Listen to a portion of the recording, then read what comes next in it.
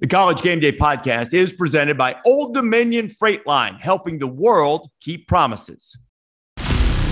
We got a real simple plan. One me and one mission. Georgia has won the national championship. Touchdown! If you're a fan, you might think this is sports heaven. This might be college football heaven. This is ESPN's College Game Day podcast. Now alongside Pete Thamel, here's Reese Davis. Where the shakeups will come in this week in November, a couple of rivalry games and perhaps a proving ground or two. This is the College Game Day podcast for Friday, November 11th. Reese Davis, Pete Thamel, and Bill Connolly here once again to make only wrong predictions. All of us are well under 500 for the season, all embarrassed by our overanalyzation of making picks against the spread. Balls. Yeah. Pete, the one thing I did notice, though, as you and I spent a lot of time on Wednesday talking about the playoff rankings and potential implications, our good friend Bill Connolly, who I love his work, and I always read his pieces on ESPN.com with great interest. And I started, in the spirit of conspiracy theories, I started thinking, wait a minute, Bill Connolly, initials BC, his formula, SP plus S, BCS. BCS Bill wants to go away from the selection committee and human judgment and put our future back in the hands of computers. So, Bill Connolly, it's my duty to put you on the spot here. Were you a big proponent of the BCS when the BCS was here and we actually did this and used a formula to pick who competed for champions? Yeah, I mean, I always said the BCS's biggest problem was it could only fit two teams on the field. Everybody hated it because there were more than two deserving teams half the time, and they only picked two of them. And the formula, it always drove me crazy because every time the formula kind of disagreed with conventional wisdom, they changed the formula. Which is a problem, and we tried to make the formula more like humans, basically, and that's never the way to go about it. But I did find it kind of. I was mad. I put out a piece on Tuesday morning. Basically, I was jokingly calling it the formula with kind of using SP plus and resume ratings and all this other stuff, poll averages, to kind of come up with a new BCS formula, and I called it the formula. And it actually agreed like the top 9 with the CFP rankings that night. But it was right there. BCS was right there. Bill Connolly's system was right there to be used for this formula. That's disappointing. I whiffed. Like 3 different people on Twitter were like, "Hey, you should have called it this." Like, I know. Where were you yesterday? That's a great idea, and I don't want to go down the BCS rabbit hole, but I read that you wrote that in the column, and it's something that I've felt and said for years. The BCS wasn't nearly as bad as everyone thought, but it undermined its own credibility over the years by doing exactly what you said, because that was a tacit admission that, well, this formula is not good enough. And we got it wrong, really what they should have done is said, this is the best formula we can possibly do. And that's what it said. And, but anyway. Remember the Harris poll? I do remember the Harris poll. Harris poll's a little dicey. So I look forward to the sequel of Life to the BCS, or Resurrection of the BCS. That's right. The Bill Connolly systems story, playing off the famous Death of the BCS from probably 15 years ago. So I'm sure that would be a bestseller amongst the Connolly family. No, it was interesting to see. Like the top 9, they got it right. I thought maybe they'd still have Tennessee over TCU. I thought they'd have LSU a little higher than I felt they should have been, since LSU still has 2 losses. But the top 9 matched up with the formula. Really, the only teams they disagreed on, they still like Clemson way more than like math or my eyeballs do, in putting them 10th there. And then they therefore also like Notre Dame more now. But it was this was a good performance, I thought, by the committee, and I can kind of back that up with math. Yeah. Do you think that once we expand the playoff to 12 teams, that these formulas, I mean, by definition, half the field's going to be set by just winning conference championships. Yeah. Will the formulas become more or less important in terms of factors on which they will rely to rank them once they get into that system? Yeah, it'll be really interesting because, I mean, you can say that the stakes are lower now when you're picking 12 teams as opposed to 4, but picking 4 has been pretty easy so far. I mean, obviously there have been some disagreements. There were disagreements in 14. I threw a fit about Cincinnati not getting taken more seriously in 2020 because we had just seen what Notre Dame could do against other playoff teams with their healthy quarterbacks. But, generally speaking, I didn't really disagree with any of the 32 teams they've picked so far. You go down to 12, though, and you're determining some kind of blurry resumes. You're determining who gets buys. You're determining who gets home field. You're determining a lot more things than just here are the 4 teams. And that does offer the possibility for more disagreement or more weird picks or whatever. And I'm curious how that plays out.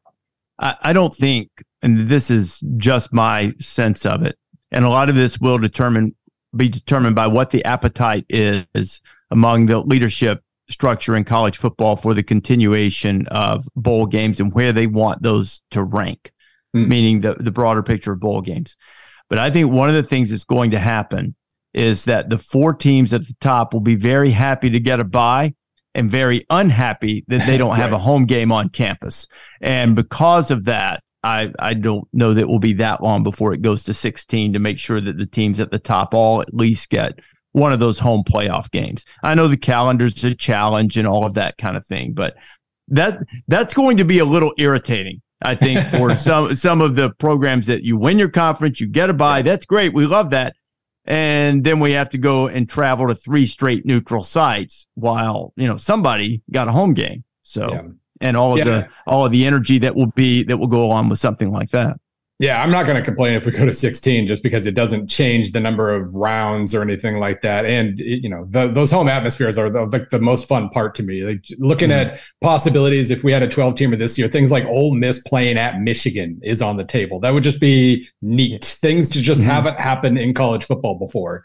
But, TCU playing Oregon on a neutral site or something has happened plenty of times. So that is just from a novelty standpoint, the home game is definitely the most interesting part here. Go ahead. It's like $1 billion entertainment business, right? And I don't think people are sick of the playoff or people who stop watching the playoff or anything like that. And I do think we've shaken out of the predictability doldrums a little bit this year, especially with Alabama and Clemson on the outside looking in, which is just generally good for like a healthy, vibrant coast to coast sport. But like, I think that the thing I'm most excited about when we go to 12, and I hope the Rose Bowl doesn't get in the way and we actually go in 2024 instead of 2026. But there's still some golf left to play here the next few weeks between the mighty commissioners to get that home and not 3-putt, which it's a group that's 3-putted a lot. Is all the new and the different and the things to be excited about, like Ole Miss going to Michigan is a wonderful example of that. But I just think every year there'll just be this completely dynamic, unexpected, cool, like Camp Randall hosting a December playoff game amid, crazed snow like that. If Wisconsin is sort of, and they've kind of been, when you project it back, a pretty sneaky, consistent top 12-ish team. Every year there's just going to be some sort of new. And look, we're not going to have UMBC and Florida Gulf Coast, like those types of outliers come in. But what we are going to have, which I think is going to make this playoff great, is just places that aren't conventional powers getting their moments, like Wake Forest, maybe, last year, for example. I don't have the numbers in front of me, but like that type of a place hosting a playoff game, that would be pretty neat. Say NC State grinds its way up and they've done a really nice job bouncing back this year and they're in the playoff. What a moment that would be for that campus. So we're, the sort of best part of the high end of the sport. You just don't get some .com bowl game and like a cool pullover in a video game system, right? You give the campus a moment. You give your students a moment to share. Like I think that's a pretty neat part of this. And in a real role reversal here, while Pete espouses all of the wonderful things that's going to happen, I'll point out that, because staying at 4, we would never get anything new in the playoff just by the normal cyclical nature of the sport. I mean, there's no way that, I don't know, TCU and Tennessee could be in the playoff this year under a 4-team format. We have to expand to make sure, that an Oregon team that lost by 46 points, that they couldn't be in a 4-team playoff, we're going to have to expand, So I'm just saying, I already said I hated Christmas the last episode. I mean, what do you want? I'm for it. I'm for the expansion.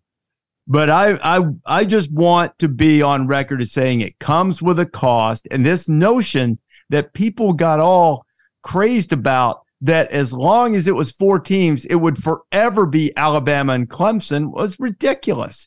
It just happened to coincide with the greatest dynasty in the history of the sport, and one that, is pretty good, and at least challenged that dynasty and kept it from being even greater than it already was, really, with the 2 championships that Clemson was able to win. But yeah, anyway.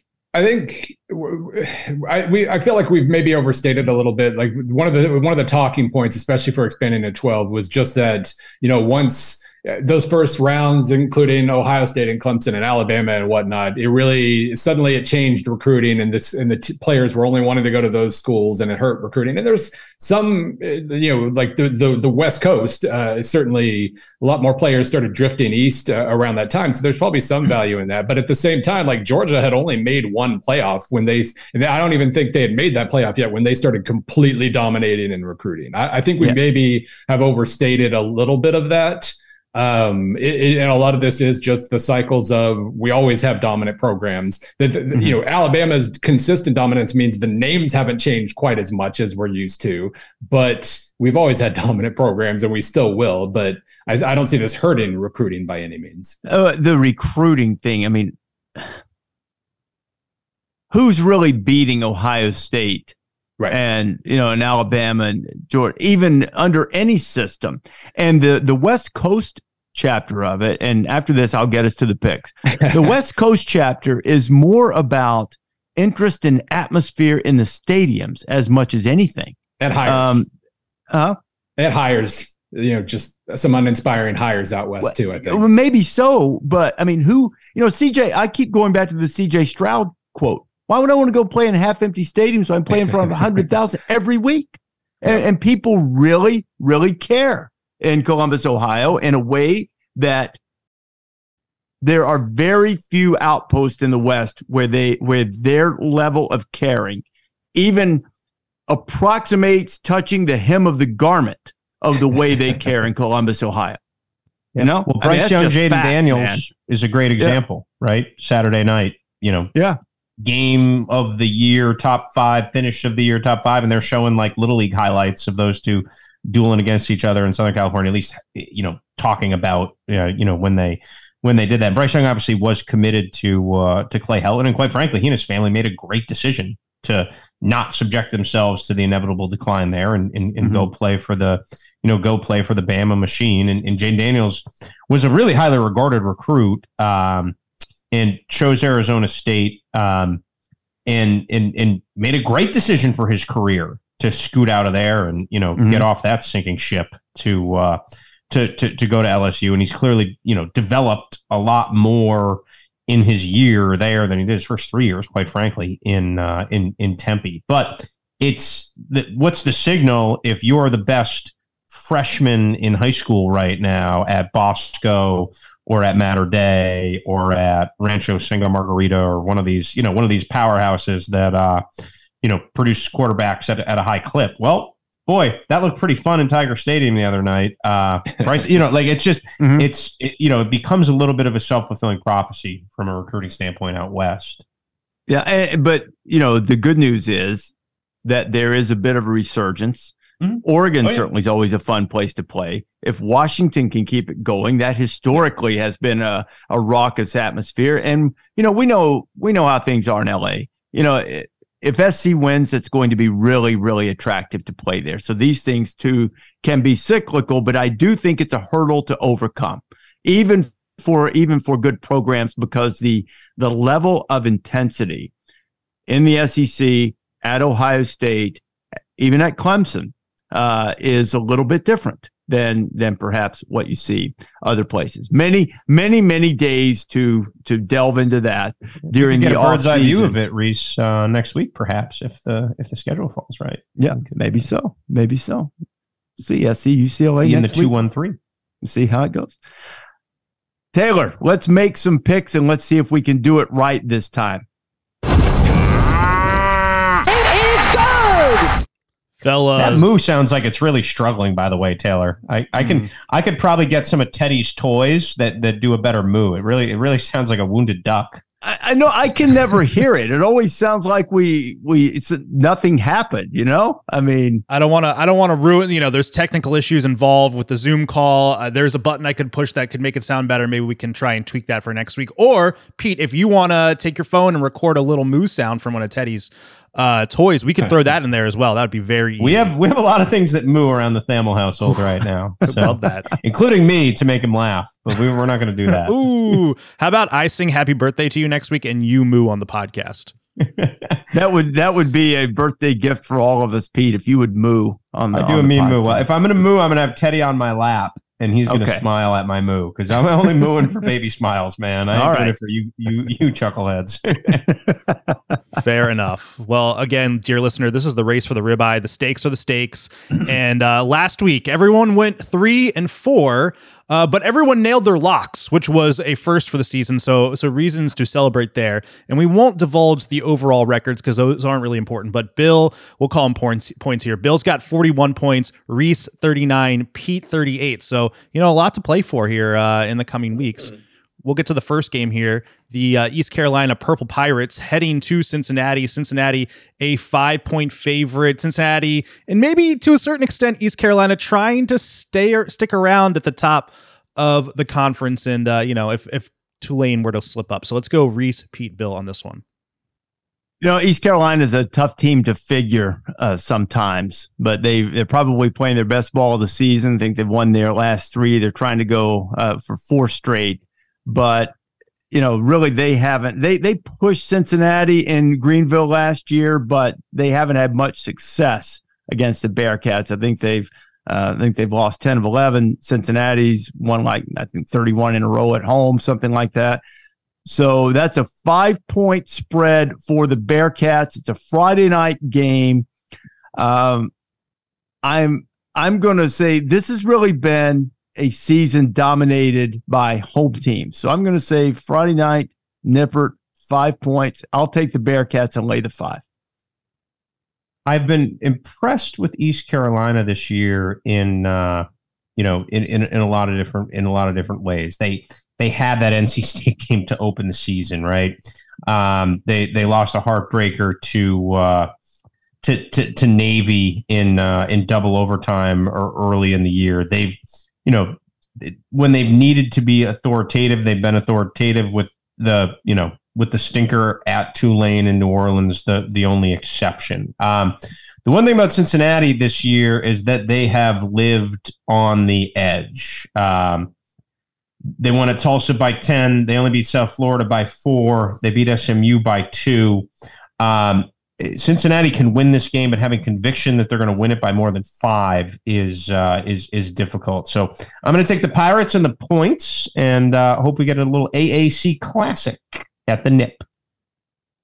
So the big number I look at in a given week, my SP Plus ratings screams Cincinnati in this game. Cincinnati by 11. So I'm going to pick them just out of faith there because SP Plus has done a better job of picking games than I have this year. But it is noteworthy that basically every trend points to East Carolina right now. Cincinnati has covered 1/6 of the time this year. They are underachieving. They're underachieving SP Plus projections for that matter. And meanwhile, like you said, 2 weeks ago or 2 games ago, I guess, ECU destroying UCF. That was they produced those results sometimes, but that was their best result in a while. Beating BYU, we're following that up by going out west and beating BYU was impressive. They're a good team. I'm picking Cincinnati, so I don't have to think very hard, but trends point to East Carolina in this game. It's just, 5 points might not be enough still.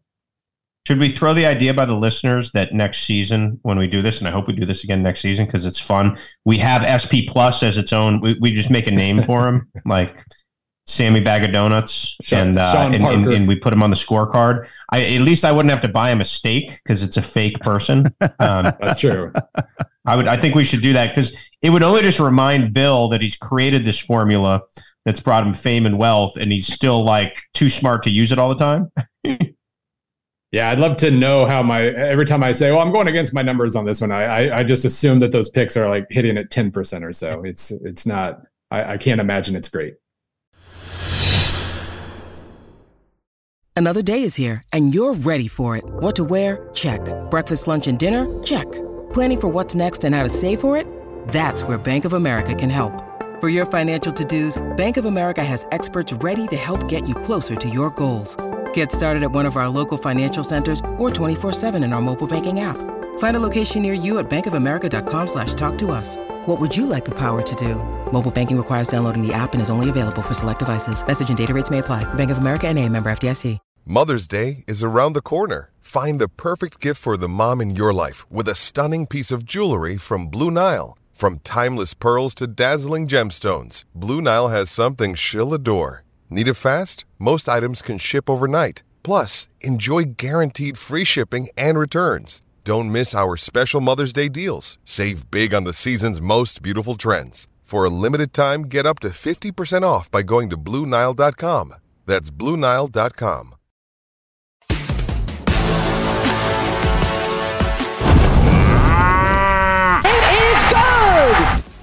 This might be my favorite game of the week here because the Big Ten West is in complete chaos. Purdue is heading to Illinois. Illinois is 6.5-point favorite. Illinois' Big Ten West lead is down to 1 point. A whole bunch of 3-3 teams, including Purdue. Let's go Pete, Bill, Reese on this one. So I just think Purdue's falling apart. Yeah. Like there's just no other way to say it. Like to have faith and conviction in Purdue with the way they've played recently, just it makes me a little bit. I don't think Illinois is some rollicking juggernaut right now, but to me, my faith in Purdue has been shaken. So I'm gonna take Burt in just the fact that the way they play and who they are, creates some steadiness and some consistency. And Michigan State was a bad matchup for them. I don't see Purdue in that same way. I think they can set the tone and bring the armbar. So I'm taking the line. Yeah, I mean, Illinois, last week's game reminded us that when you're all on one side of the ball, when you're dominated by one thing or the other, a weak unit can still backfire on you randomly. And the offense not being able to, they moved the ball reasonably well, but they failed in the red zone constantly. They still rank 87th in points allowed per drive, as opposed to 87th in points per drive, first in points allowed per drive. They're still extremely one-dimensional.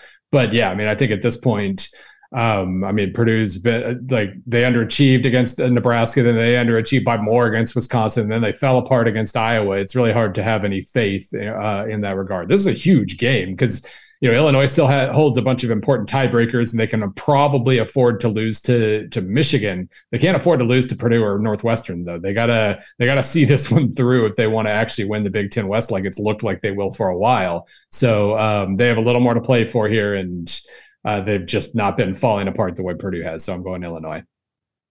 I agree with both of you. I'm going with Illinois too. That was not a good performance by them, but the last time we saw Purdue, weren't they getting run all over by Iowa? Iowa, who has run over no one all year. Now you bring in the nation's leading rusher again. I think Chase Brown has moved back to the top of those. No, I take it back. Still Dwayne McBride, leader among Power 5 rushers, almost 150 yards a game. Probably a little frustrated by what happened last week. Bill, you mentioned the tiebreakers. They haven't lost a game against a division opponent yet. Still have the big game with Michigan coming next week. I'm gonna go with Illinois also, and I will take them to cover the spread against a Purdue team that is fading quickly. It is good. The Tide headed to Oxford as a 12-point favorite. Let's go Bill, Reese, Pete. It's been funny this week on Twitter. Same thing that happened in 2019. A lot of people are kind of grumbling, interacting with me. Like my little formula still had Alabama in the top 10. SP Plus and FPI still have Alabama in the top 4, I believe. Come on, they're clearly not that good this year. Yeah, they're still really good. They Like they still, for all the offensive glitches, they still scored 49 against Tennessee. They still scored 31 with overtime help, obviously, last week. Their upside is still ridiculous. And so, yeah, quick reminder, they're still quite good. But in this case, it's kind of Ole Miss is good too. You could say they've been kind of trending in the wrong direction a little bit here, especially. Well, I was going to say, especially on offense, but really on both sides of the ball, they've shown a lot more glitches. But coming off a bye week, it just kind of feels like 12 points is a lot to take away from Alabama here. I think SP Plus says something more like Bama by 7 or 8, I believe. I obviously we know what an angry Alabama team can do, but they are glitchy, and Ole Miss is still really, really, really solid. So I'm gonna. Foolishly, it feels, but I do feel like that line's too high. I'm going Ole Miss. It's not foolish at all, because I haven't seen any indication whatsoever that this Alabama team is angry. They didn't respond the way one would have anticipated after escaping against Texas. They didn't respond the way you would have expected after the loss to Tennessee. I've said on the Monday podcast that Georgia did what Alabama used to do. When someone showed up to challenge them, they hit them in the face with a shovel. Well, Alabama's lost its shovel. They've lost their edge. They're a good team. You're right, man. And Bryce Young is brilliant. Yeah. I mean, he's phenomenal. But their offensive line gets a bunch of penalties. It might have been your numbers, Bill. I don't remember where I saw these. They're like among the bottom 6 or 7 in the country in blown block rates in the running game. They blow blocks, period. Bryce keeps them from having given up a boatload of sacks. They don't catch the ball. The receiver or the defense doesn't stop in big plays. Why in the world, with the way they've played on the road against a good team, which Ole Miss is, why would you lay 2 touchdowns with them? No way. I'll take Ole Miss, and I almost expect Ole Miss to win the game, because when you've played for the stakes that Alabama has forever, and that's gone, man, sometimes it is really hard to keep it together.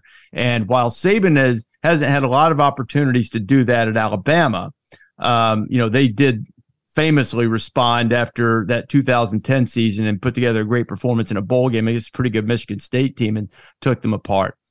But there were a couple instances early in his career that when all was lost, that the wagons didn't exactly get circled. Utah, that was early in the tenure. I was talking more about LSU. Utah, Oklahoma are two glaring examples of that. Happened a couple of times when he was the head coach at LSU. It's human nature.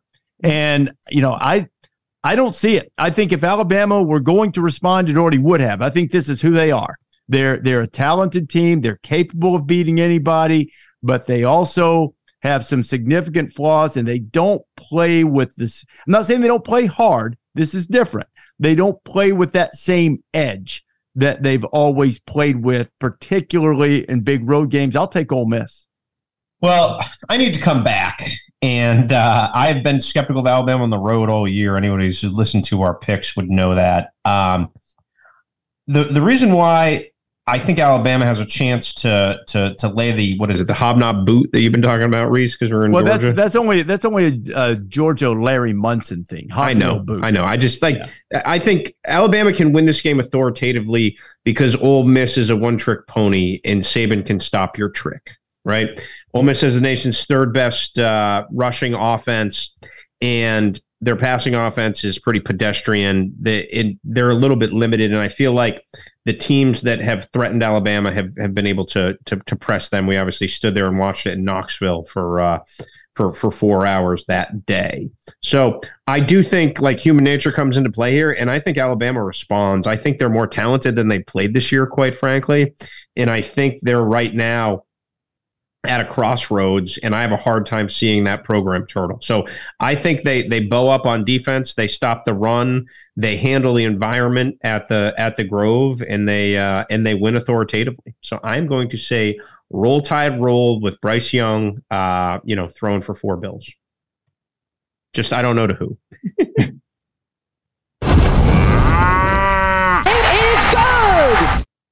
Some more action atop the American. UCF headed to undefeated Tulane. Tulane a 2-point favorite. Let's go Reese, Pete, Bill. Yeah, undefeated Tulane in conference play. You know, they do have the one non-conference loss, and Willie Fritz is one of the biggest turnarounds of the season. It was certainly on the list for College Game Day to visit.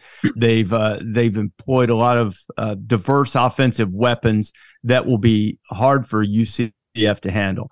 Bill mentioned the East Carolina UCF game a pick or two back, which scares me on this, but man, oh man. First, John Rice Plumlee, who's having a great year since Mikey King has been playing. I mean, they've really moved the ball again, had a big win over Cincinnati. I've gotten in trouble waiting on this Willie Fritz Tulane ride with Michael Pratt and Spears and all of those offensive guys to come to an end. I've gotten in trouble doing that a couple of times, but I'm going to take UCF on the road. I think the Knights will go in and get the victory. Well, I think Tulane DC Chris Hampton should be in the Broyles, one of the Broyles finalists. Tulane's defense was just atrocious last year. It was 102nd in the country in total defense. They gave up 429 yards a game. This year, I believe they are 16th in the country in total defense, 307 yards a game. That is a 100-yard clip less. It has been one of the most distinct unit turnarounds that we've seen in the sport this year.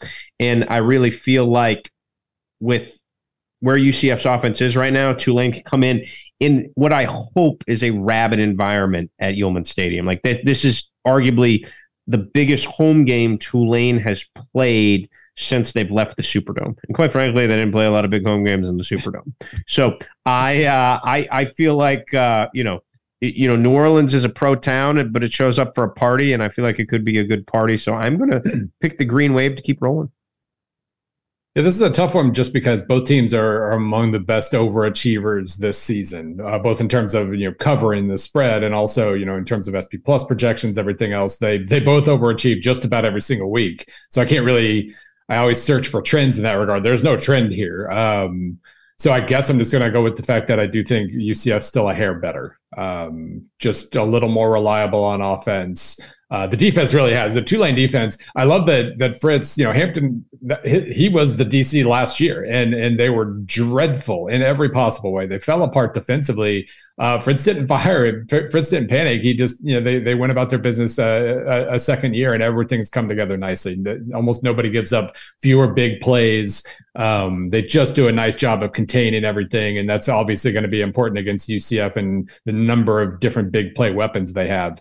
But I guess, like for a game this tight, if you're picking, I still just think UCF's a little bit better. And obviously, you pick them +2, you're also probably picking them on the money line in that kind of situation too. So I guess I'm going UCF. Go Wave. I love that story, but I guess UCF's better.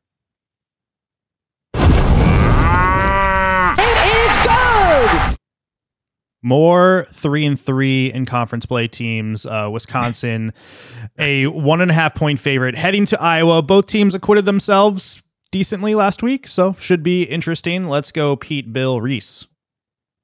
Do you have the over-under handy, Taylor? Because I would think it starts with a 3. Yeah, it was 36 as of Monday. 36. Never change Big Ten West. Actually change.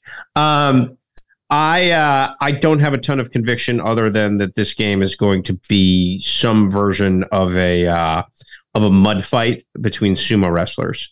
And when mud fighting between sumo wrestlers go with the hot team, which is Iowa, I mean, look, they're now the 129th offense in the country, up from 131st. Ever since Pat McAfee called for Kirk Ferentz, fire Brian Ferentz, the Hawkeyes have caught fire. I say that in jest, but give them credit, right? I mean, everybody bagged on Iowa for about a month, and here they are, just being Iowa again with a path to finish strong and maybe end up in that Big Ten title game again. It's not a sure thing, but they are certainly in the thicket of it. They close Wisconsin at Minnesota, who they've had a lot of success against, and then they have obviously Nebraska at home. So. I am not going to go away from the from the hot hand, and they look like they found some identity in the run game. It's obviously going to be a lot harder to do against Wisconsin than Purdue. So enjoy your field goals and your punts, and take your Hawkeyes. Yeah, before the Northwestern game 2 weeks ago, Iowa had averaged over 6 yards per play once in 22 games. 6 yards. I mean, that's pretty good, but it's certainly, it's above average basically in college football, maybe slightly more than that. But they never showed any promise whatsoever. They've done it 2 straight weeks now. 6.1 against Northwestern, 6.5 against Purdue, and Purdue's defense had earlier in the year at least had been pretty solid. So it does feel like they're trending in the right direction. It feels like Wisconsin's trending in the right direction, both with what they did against Purdue, scoring 35 points, and then holding Maryland to only 10. Both of those are pretty solid accomplishments. So it does. The early season still gave Illinois the overall edge in the division, but you do figure if Illinois slips up here, either against Purdue or Northwestern, this game means a whole heck of a lot. So I'm looking forward to this a lot more than I was a month ago. It's still going to be a rock fight, but it might be a little more high quality rock fight. I guess in the end, it's kind of the same deal. When the line's that close to even, go with the team you think's better, and I think that's Iowa right now because their defense has been a little better than Wisconsin's this year. It is definitely, it's going to be a lot harder. It's going to be hard for either one of these teams to run, but I guess Iowa's better because their defense has still been overall quite lovely this season. What are good rocks for a rock fight, Bill? Is there like a granite or a slate, or do you have one that's got some a little pointed, that causes a little bit extra damage. You don't want it too smooth. There will be nothing smooth about this game offensively, but there will be 2 really good defenses out there. I've had a lot of fun at Iowa's expense, and I want to, that was a really strong performance against Purdue. Caleb Johnson, the freshman, going for 200 yards. I hate to default to this, but I have our ace researcher, Marissa Dowling, looking at quality road wins across the board and for elite teams. And these 2 teams aren't elite teams. But it seems to me that the great football philosopher David Pollack has been onto something this year, that the hardest thing to do is win on the road. And I ordinarily would probably go with Wisconsin because they probably have a little bit better quarterback play, even though, I know Mertz has been erratic. But I'm going to go with Iowa. I think they've found a little rhythm. I think they'll be able to run it enough. They'll probably kick one more field goal. I'm expecting an odd score. It'll be something like 19,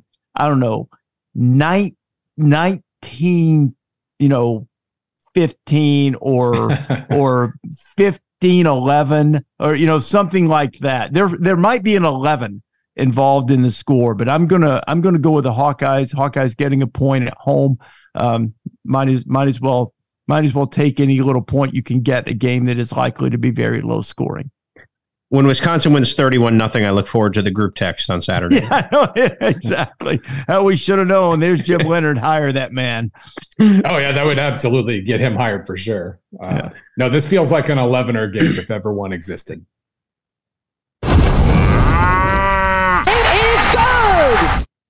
Rivalry game. Kalen DeBoer's Washington Huskies headed to Eugene to face the Oregon Ducks. Oregon, a 13.5-point favorite. Let's go Bill, Reese, Pete.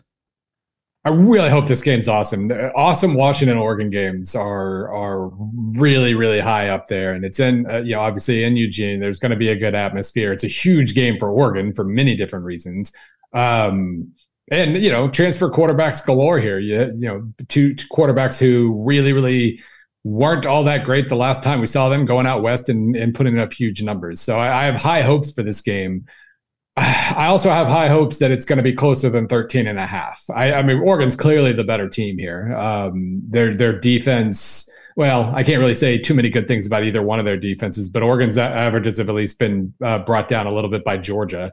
So I think, maybe there's an advantage there. And what we saw last week with Washington, the weather wasn't quite as bad as we heard it might be for Washington. Oregon State on Friday night, and Washington still kind of struggled here and there to move the ball. I guess I guess I trust Oregon to win, but I'm just going to go on the faith that 13.5 points is too many.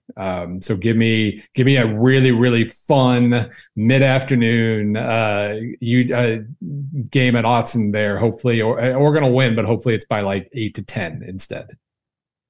I'm really tempted to do the same, Bill, because I'm hopeful as well. This history, the history of this rivalry is much richer than maybe people who aren't in the Pacific Northwest realize. Dating back, Bill loves it. Pete loves it when I go down memory lane or drop historical things. Nike co-founder Bill Bowerman once returned a punt 87 yards for a touchdown, and legend has it that the track coach, Bill Hayward, at the time, who I believe the track field is still named after him there, was running alongside of him, reminding him to keep his knees high in that game in the 30s when the Ducks won it. I referenced on Wednesday the Rose Bowl controversy from the 40s, and then the Kenny Wheaton, the pick. And there's a lot of disdain and outright contempt historically between these two programs. And Washington comes in with the nation's leading passer and Michael Penix. But that atmosphere and the way Bo Nix is playing, and I think there's probably a little more oomph on the Oregon defense to allow them to be able to get out to a lead. I'm scared to death of the back door on this one, with Oregon being up 17 late, game well in hand, and Penix throwing a touchdown pass to make the final score, 42-31 instead, or something like that. But I think Oregon's the better team, and probably by a pretty significant margin. So I'm going to go with the Ducks to cover, but I have a lot of trepidation about that being closer than the 13.5. Reese went back so far, I thought he was going to start talking about the Oregon Trail when, people would go to the game, but they'd get cholera or dysentery or typhoid, and what is it that they would like, What is it that they say? There's something, I learned a new phrase when we were up there earlier this season. I need someone to remind me of it. It's something about, the really tough people or something. The adventurers are the ones who stayed, when they went on the Oregon Trail. Some stopped at certain places, but it's only the real adventuresome spirits who kept on going and wound up in Oregon. I've got to get that phrase from my good friend. The Oregon pass defense has shown signs of typhoid at times this year too. So I'm gonna go bad, simple, non-analytical math on you and say that the Washington pass offense, which is number one in the country, and I don't know what metric we want to use about Oregon's defense and secondary, and I know they have Christian Gonzalez, who I like a lot, but there's just a lot of numbers that defense has given up. So I think it's a bit of a shootout here, and I think Washington hangs around, and I think they cover easily. And it wouldn't surprise me if there were some folks in Phil Knight's suite feeling a little uptight in the fourth quarter in this one.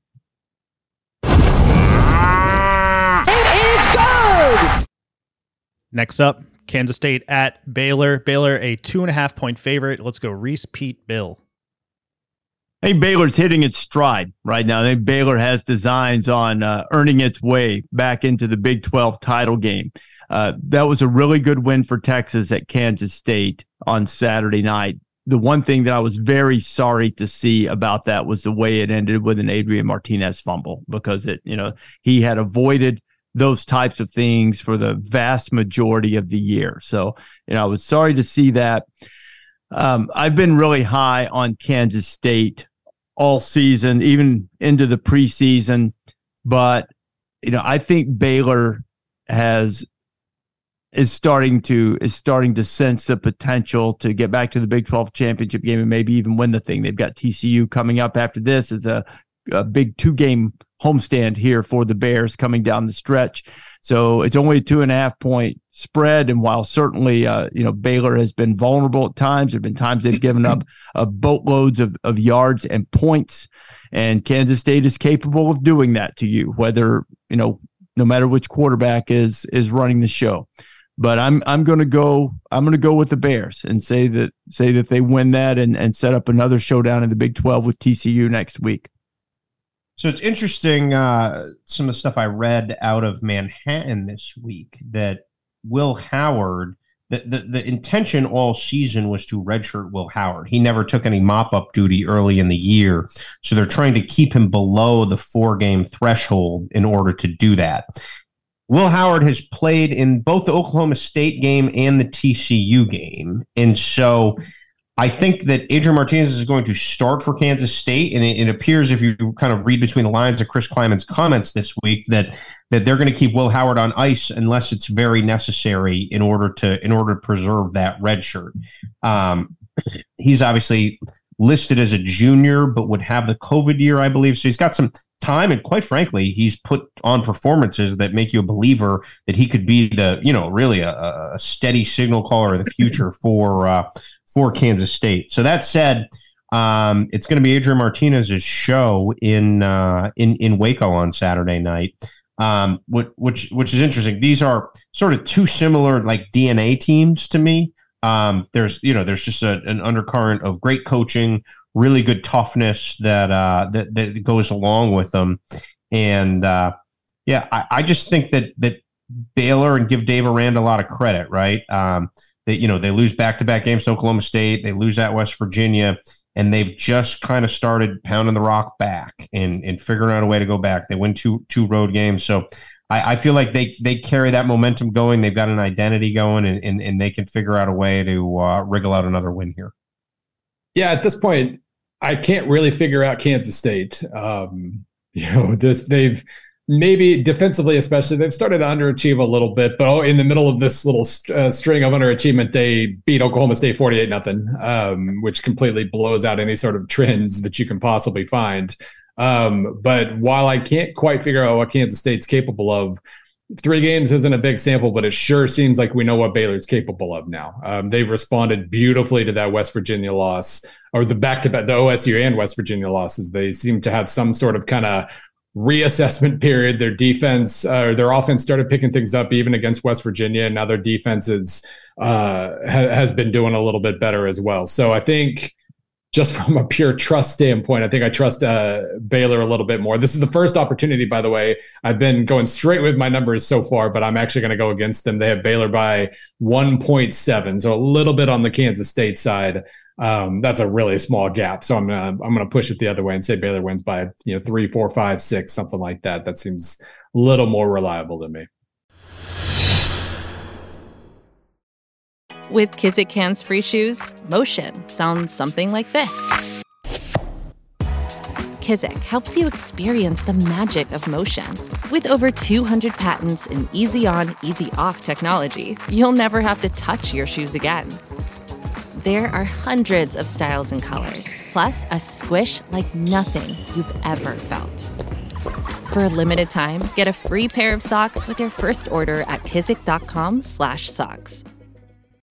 When you need mealtime inspiration, it's worth shopping Kroger, where you'll find over 30,000 mouth-watering choices that excite your inner foodie. And no matter what tasty choice you make, you'll enjoy our everyday low prices, plus extra ways to save, like digital coupons worth over $600 each week. You can also save up to $1 off per gallon at the pump with fuel points. More savings and more inspiring flavors make shopping Kroger worth it every time. Kroger, fresh for everyone. Fuel restrictions apply.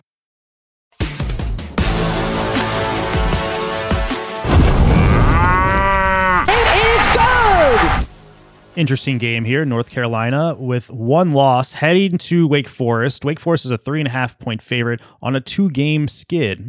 Let's go Pete, Bill, Reese.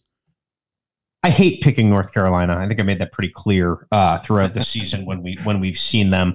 They have a sort of offense that works in these like starbursts and then naps. They have a defense that is pretty much just napped all season. They are I don't know what the numbers say to them, but to me, they are just sort of one of the most like fitful and weird programs to come along. I think the over-under number would be look a lot different in this game than it did in our friends in Iowa City. I would think there's going to be a ton of points scored because both these defenses have been fairly overmatched this season. Wake's is better than last year, but still hasn't been great. it's been such a weird, atypical Wake Forest slide. That third quarter against Louisville might be one of the weirdest quarters of the entire season. I believe they had 6 turnovers in one quarter, which is like logistically really nearly impossible to do. Was that the first time a team's turned the ball over 6 times in a quarter, Bill? Did you? It was. I'm trying to remember now. People were talking about. There were tidbits about it. It was either 6 or 7, and it had been a long time. It had happened before, but it had been quite a long time. Cumberland did against Georgia Tech in that game. Georgia Tech scored 241, right?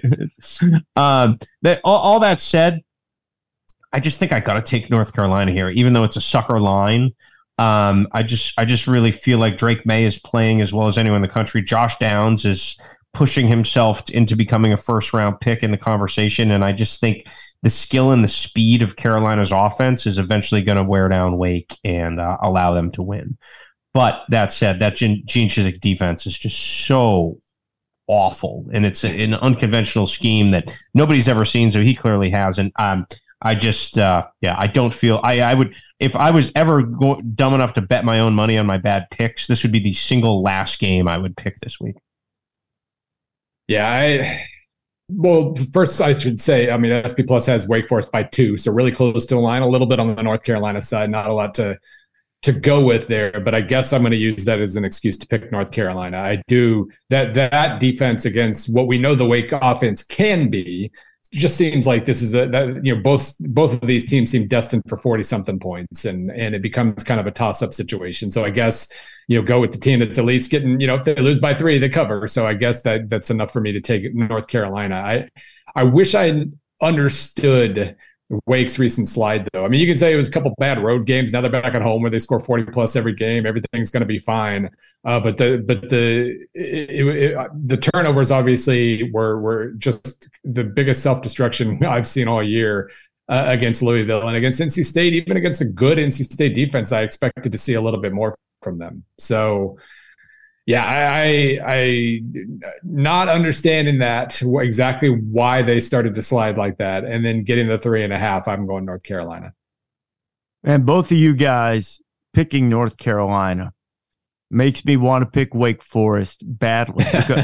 and Sam Hartman has been personally responsible for 9 turnovers in the last 2 games, 6 interceptions, 3 fumbles, all the fumbles against Louisville. That seems to me, because as good as he's been in his career, an aberration that certainly has to stop. Well, actually, it will stop because North Carolina's defense made Virginia's offense look good, and even let the Cavaliers stick around and stay in the game. So Hartman will get well against the Carolina defense. They'll put up a ton of numbers. And because you guys both begrudgingly picked Carolina, I know that I should pick Wake Forest.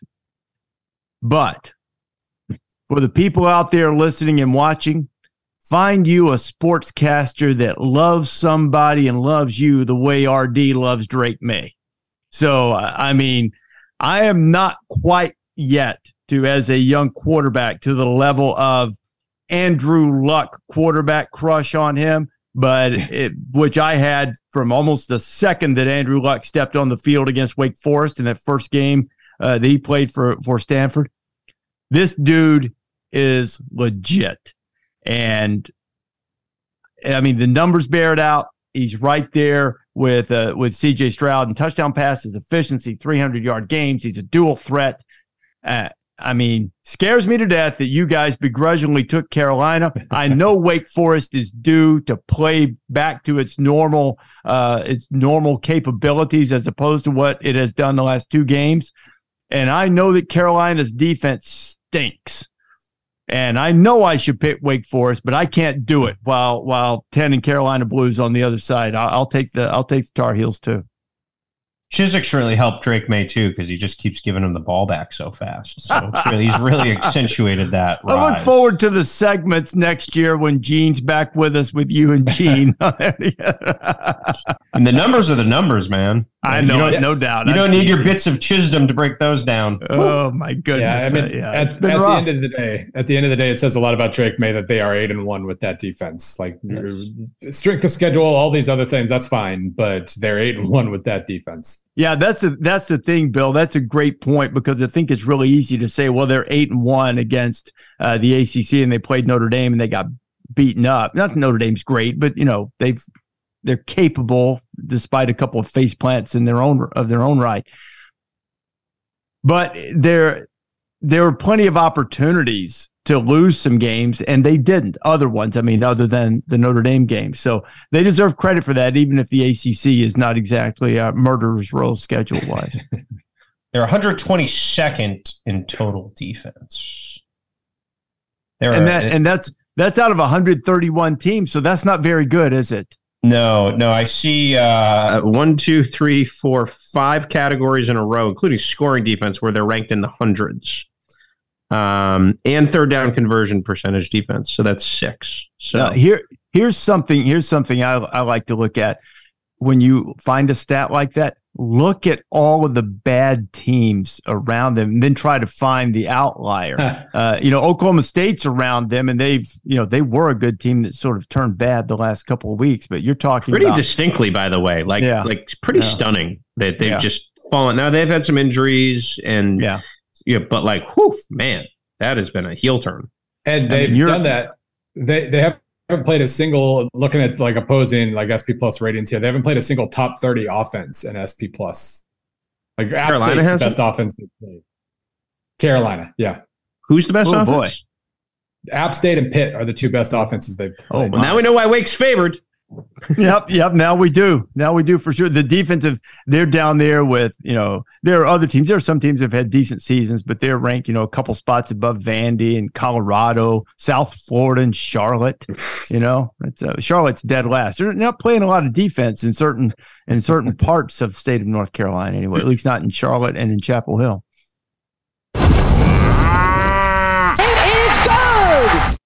Last game on the board before we get to your locks, it is the Ting and your Tang game. College Game Day will be in Austin as TCU comes in. Texas, a 7-point favorite. Let's go, Bill, Reese, Pete.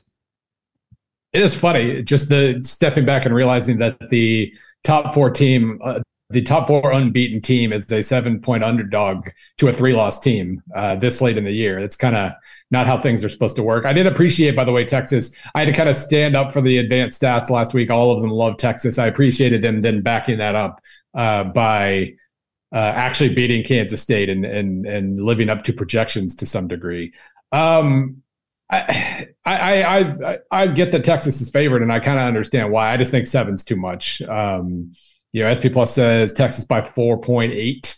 I could live with a line between about 3 and 5. That feels like I don't know which way I'd go in that case, but 7's just a lot. And what we've seen from Texas, they have actually won. Good for them. They're now up to, I believe, 4 and 8 under Steve Sarkisian in 1-score games. They've won 2 of them this year, but one of them was against Iowa State, which is every bit as bad as they are. The other was unfortunately against Adrian Martinez, who has his own close game travails. So if it's close, I do think you start to swing pretty hard in TCU's direction. And I'm going to pick TCU because of that. But Texas is, I at least know why they're favored here. They're still a very, very good football team. I'm going to go with TCU too, an undefeated team getting a touchdown, even on the road with all the difficulties high-level teams have had pulling off big road wins. Which has been a theme for some of my picks today. But if I'm going to get a touchdown with that offense, with a group that believes, with a group that still carries the disdain for the burnt orange on the other side, which they always do, I'm going to take it. Now, there are so many interesting subplots in this, from Pete's guy, Quentin Johnston, who was committed to go to Texas and ended up going to TCU. All of these guys, for the most part, virtually all of these guys are Gary Patterson guys, at least in terms of recruits. Patterson now a special assistant to the head coach, or whatever his title is, sort of working behind the scenes and in preparation for Texas, the school that he pretty much, had disdain for as one of the little guys over the years. Now he's plotting to derail the best season TCU has had, or best start they've had, since he himself was the head coach, whether you wanted 2014 or I think they're 9-0 for the first time since his Rose Bowl championship season in 2010. I'm sure he still has great affinity for the players that he recruited, but he's a feisty, competitive guy. And I'm sure that while he always burns the midnight oil, I'm sure he has had plenty of ideas to share with the Texas defensive on the field staff this week that might help them. And I'm sure it will be a little tougher in some respects than one might have imagined based on the way Texas has played defense up to this point. But I'm going to go with this veteran proven group, this good offensive line. Kendre Miller doing things on the ground. Duggan has been terrific. Duggan is a guy who's beaten Texas before, largely because of his running ability in a game a few years ago when he was early in his career. Johnston, if he's healthy and full go, which has been a question at times this season. Motivated, Barber, Davis, all the guys who've made plays for them over the years. I'm not going to give away a touchdown against those guys until I actually see them not come through and win a game in the clutch. So I'm going to give me TCU, and thank you very much for the touchdown. I like the Horns. I like the Horns basically because there's no earthly reason they should be a touchdown favorite in this game. I think people know this podcast who've been, listening know that I love Bijan Robinson. I've actually said I feel like Bijan Robinson's career has been somewhat wasted. Because I feel like it'll be like when Alvin Kamara is in the NFL and people are like, wait a minute, why wasn't he like bigger star in college? Bijan Robinson, I feel like with a big, rabid primetime home game, this is the time when Sark just like rides him, takes a little juice out of that TCU offense. I'll be very curious, Reese. I thought the crowd at Texas for the Bama game was as good as any Texas crowd I'd seen. Bit of a wine and cheese crowd. I've been there a lot of stale days. I really thought it was juiced up that day. Now, that was obviously Bama noon kickoff. I hope the environment is as rabid for TCU. The Texas fan base, this may shock you, is not a fan base that probably embraces being a spoiler, right? Like they think you should sing the Eyes of Texas properly and apologize when you don't. And there's a high opinion of themselves that doesn't match a recent winning percentage. That said, I feel like they'll be dialed in at home. The one thing that gives me concern is even when Texas has won, other than the Oklahoma game this year, they really haven't won that impressively. But I just feel like this is one of those goofy lines where Coach Corso would say, somebody knows something. So I'm going to go with that somebody, and I'm going to ride Bijan here. It is good! All right, fellas, let's hear your locks. And let's start with Bill, because Bill came on crowing about how he did some research instead of just doing it right this second. So I want to hear it from him. Yeah, the research did not pay off at all. I always start by looking at, which games does SP Plus disagree the most, but it's like, Pitt, Virginia over 41. I don't trust that at all. I don't trust Minnesota versus Northwestern by minus 17.5, because I don't trust Minnesota to ever really, like, once they're up 17, they're fine just sitting on a lead. I don't like that one very much. The one I found that I can kind of trust the most, I think, is Notre Dame minus 17 against Navy. Obviously 17's a lot, especially for a team that has looked as bad as Notre Dame has at times this year, but they really seem to, like, I was saying Baylor responded well to a pretty bad loss to West Virginia. Notre Dame has responded extremely well to that Stanford loss. They handled their business early against UNLV and cruised, and then they've just looked good. Really, first time all year, they've looked legitimately good these last North Carolina. Sorry, they did beat North Carolina too. But they seem to have found a different altitude. Navy's been kind of a weird team. They've exceeded expectations or projections here and there, but just there's no reason to trust them a whole lot. So I think Notre Dame ends up winning this one by 20, 24, 27, something like that, and covering minus 17. My lock is something I really haven't done this year. There's no doubt about who's going to win the game in my lock. The doubt is the number. Ohio State is handing 40 to Indiana at home, and I'm laying them and laughing. Indiana's defensive numbers are way down in the hundreds, pass defense, total defense, but that's not the reason. The reason is because of what happened last week. The Buckeyes were playing in horrible weather. CJ Stroud really couldn't get the passing game going. It made the numbers take a hit, and even on a day when Hendon Hooker's Heisman candidacy took a step back, Stroud wasn't able to put up those kind of numbers, and it's kind of left you with this idea of, wow, who's going to win the Heisman? I'm not saying that that's part of the game plan, but I do think that 21 points against Northwestern is probably plenty of motivation for the Buckeyes to want to flex some muscle on Saturday. I think Ohio State lays minimum of 56 on the board and maybe more against Indiana to make a statement about, their offensive prowess as they come down the stretch here. So in a rare, dangerous thing that no real gambler would ever recommend, my lock is that the Buckeyes cover 40 against Indiana.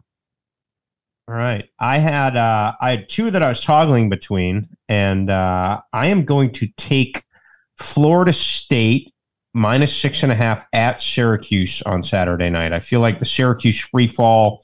Garrett Schrader's status is unknown for that game.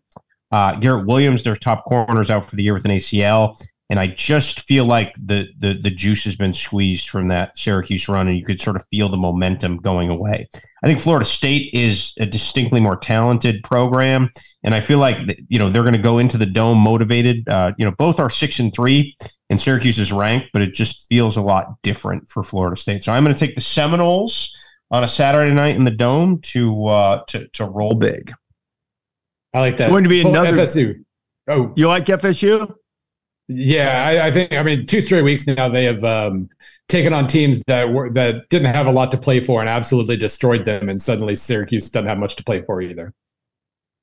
Trends this time of year. There are only two types of teams this time of year: teams that are playing for something and teams that are playing to ruin something for someone else. And if you've lost hope sometimes of doing that, it's hard to find that motivation. Looking forward to Wazoo, Bill. That was my other one I was thinking about, with Arizona State having nothing to play for going up there. Well, that their new quarterback Bourget, they still don't have anything to play for, but they seem to enjoy moving the ball around a little bit. Yeah. So that one would be kind of weird. But Wazoo's defense has been just trending straight up recently. They've been looking really, really good. So you're not believing in Stanford or anything? Stanford going into Utah, that's a 24-point spread. Yeah. The only thing I'd be hesitant there is Utah's happy to win by 17. Yeah, man. What in the world are they going to do to get that going at Stanford? Gracious. Mm-hmm. But they won at Notre Dame. I mean, which that shows you that if nothing else underscores the bizarre nature of this season. Not that Clemson's been the juggernaut that it typically has been, but they go and get their doors blown off in a place where Marshall and Stanford, Marshall's not bad. They've had some issues since that game, but Marshall and Stanford went in there and won, and Clemson went in and didn't come close to winning. So the fact that Notre Dame has blown out both of the likely ACC championship participants is kind of telling, I think, about the ACC this year. Do you think if Jim Phillips sent Notre Dame like an ACC championship trophy, if Clemson and Carolina do play in the championship game, that it would entice the Irish to join them as a full-fledged member? Oh, I think 2020, the way that all played out, if they didn't take the bait after that, I don't think they're taking that bait. Yeah, I've got a better chance of being on GQ's best dressed list than the Irish to going to the old ACC. Would you be wearing your boggin on the? I'd wear a boggin. There's no doubt, man. Get used to them. Once winter comes, man, the winter hats are in. Let's ask Bill that. Bill, on Wednesday, Pete and I were talking about his fondness for, as he calls them, winter hats. What did you call the type of headgear that Thamel's wearing right now when you were growing up, when you were a kid? Either stocking cap or beanie. Stocking cap. That's another one. Yeah. Did you? I don't know if Pete said that. I told him that growing up, and I have no idea why, but we called it a boggin. Mm-hmm. I've heard of that. Have you really? I just go with the straight hood generally for like the next 5 months instead of the hat. Fair. Keeps your ears warm in Como. That's right. There you go. Gentlemen, it'll be a great weekend. Hope the picks go better than they have. At least it's fun to talk about for sure. This has been the College Game Day Podcast. Download wherever it is that you like to get your podcast.